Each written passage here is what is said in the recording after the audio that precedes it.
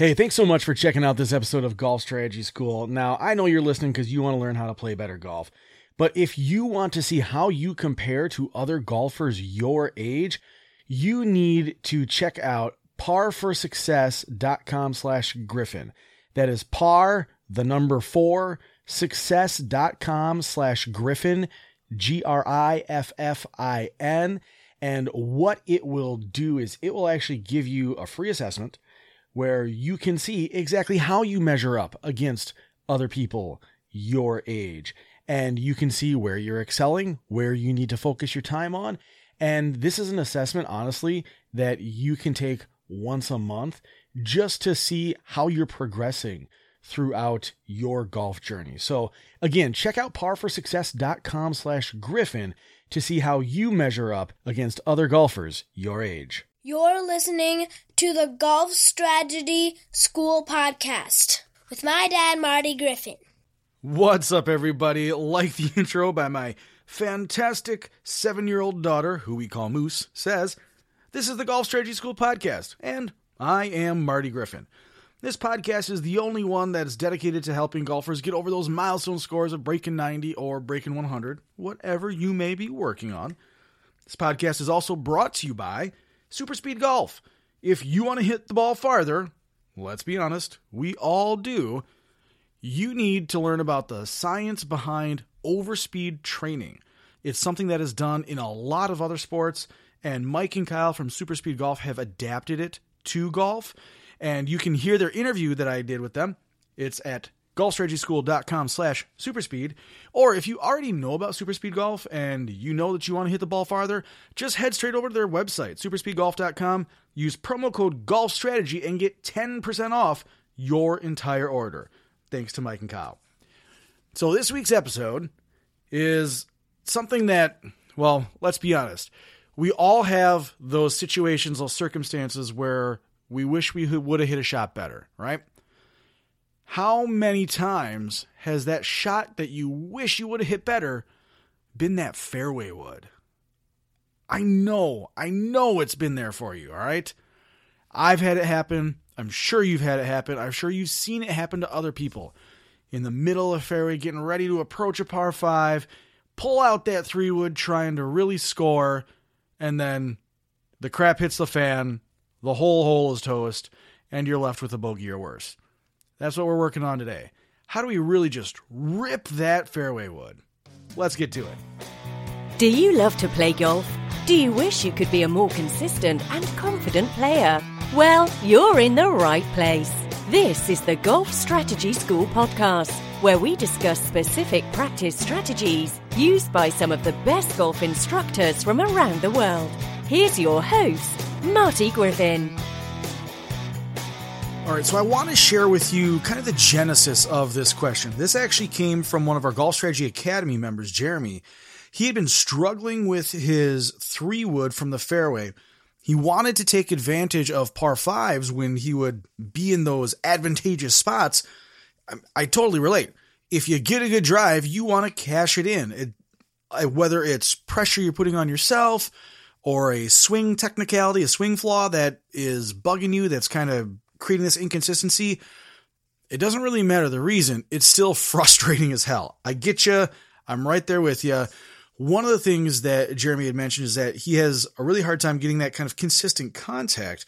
He's used his 3-wood as kind of a safety net in the past off the tee. He says that it works pretty darn good in that respect. It's just those fairway circumstances that were really the bugaboo, that were giving him a lot of grief.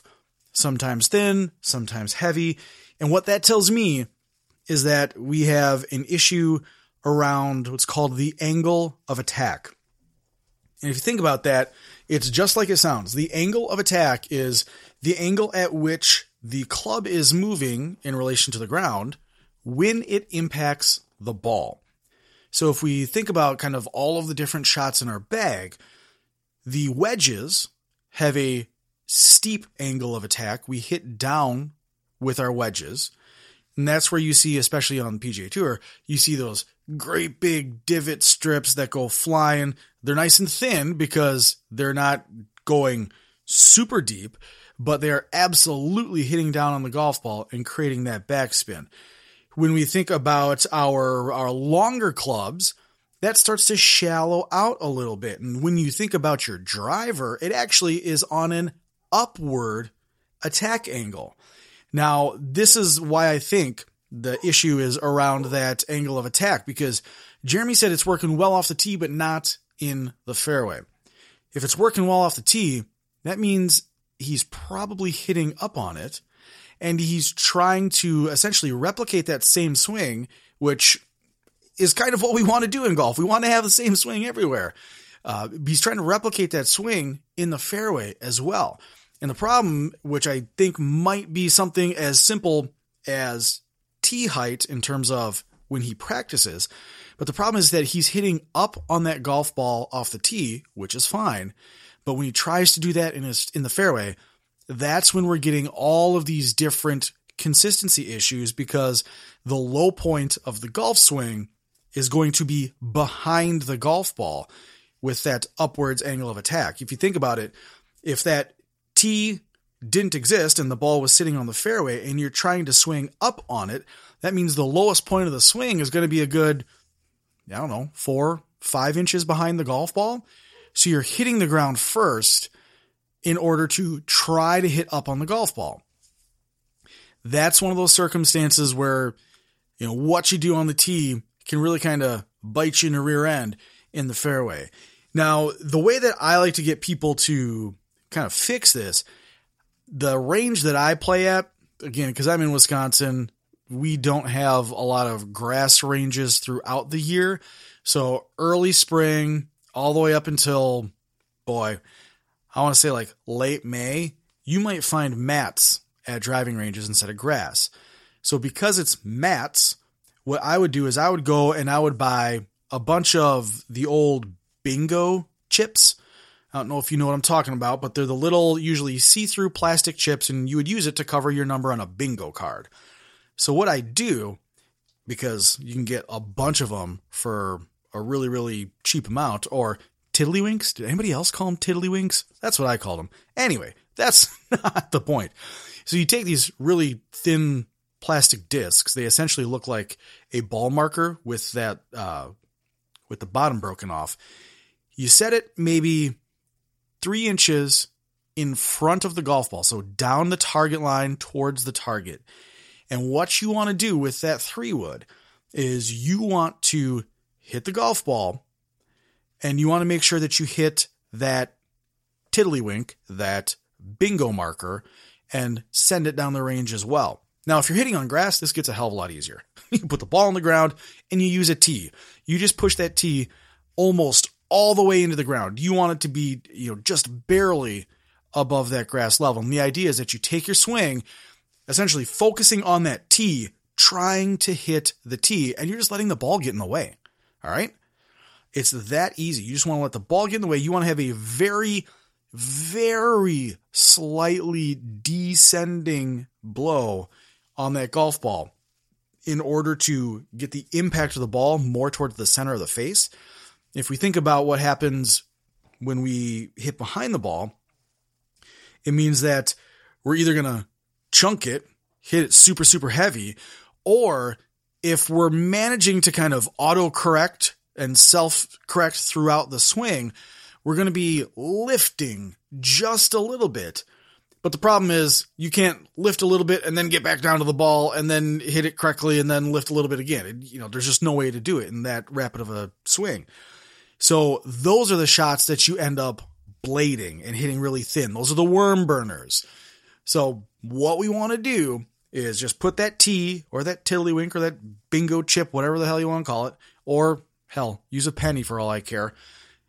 Put something in front of the golf ball down the target line, 3, maybe 4 inches. And what you want to do is you essentially want to imagine that thing is the golf ball, swing with the goal of the low point being that thing, and then just let the golf ball get in the way. And that'll teach you how to hit down ever so slightly on that 3-wood to help you get that nice high elevated shot that does go that distance and does get you on or around the green on those par fives. Now, how I would like to see you practice going forward is if you're on the driving range and you're teeing up your 3-wood, and if you're in my circumstance where you're hitting off of mats, I understand that mats don't necessarily have a ton of adjustable tees. There might be like a 1.5 inch or a 1.25 inch, but there's not a lot of variability there. If you can get to a grass driving range, go ahead and tee up your shot just like you normally, or just in the same fashion that you normally would.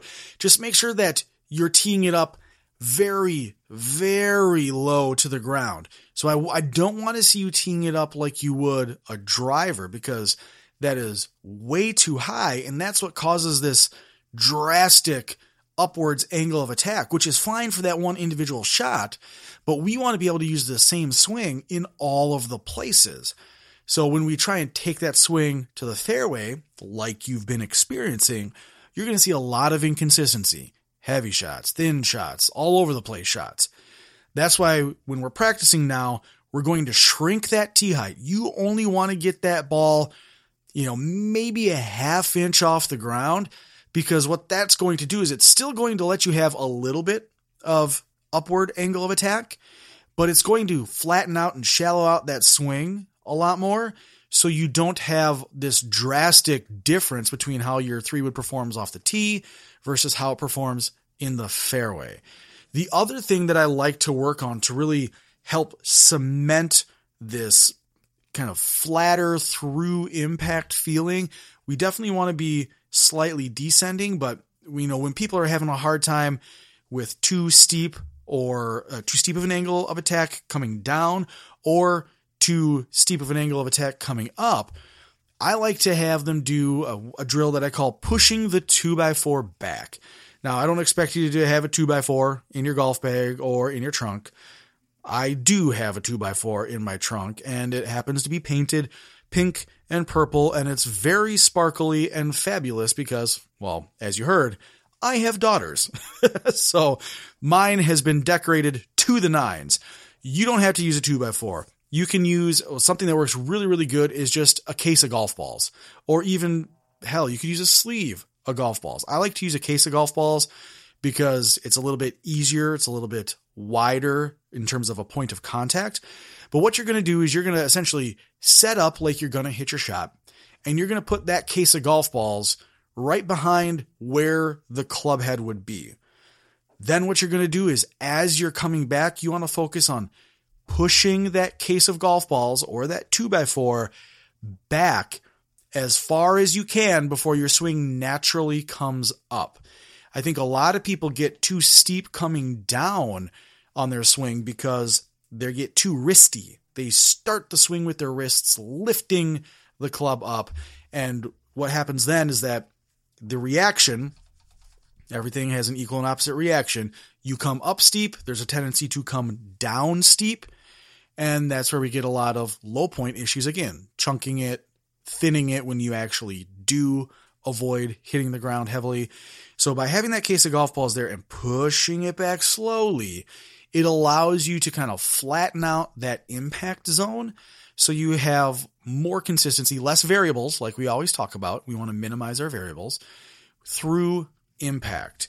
And it's something that I kind of call low and slow. You get that club coming back nice and low, nice and slow. Imagine that we're pushing that case of golf balls backwards until our hands naturally come up in the swing. And that'll help you level out that swing as well. So between, hitting down ever so slightly with that tee idea of putting a tee in front of the golf ball down the target line, just another, 3-4 inches, trying to hit the tee and letting the golf ball get in the way, and then combining that with our low and slow thought, pushing that box of golf balls backwards so we have a more even, flat impact zone and we don't get all this drastic up and down steep swing stuff going on. So, Jeremy, I hope that helps you. I'm going to go ahead and put a video in this post as well. So if you open up your podcast app, you click on the link that'll be in the show notes for this episode. It'll be a link back to my website, and you can watch a video by Chris Ryan that does a pretty good job demonstrating that, that tee philosophy. My Low and Slow is part of our Golf Strategy Academy. So Jeremy, just go ahead, go back to that, review that video, and put those practices into action, and that should absolutely help you just really get a lot better consistency out of that 3-wood from the fairway. Until next time, everybody, I will catch you in the short grass. Cheers!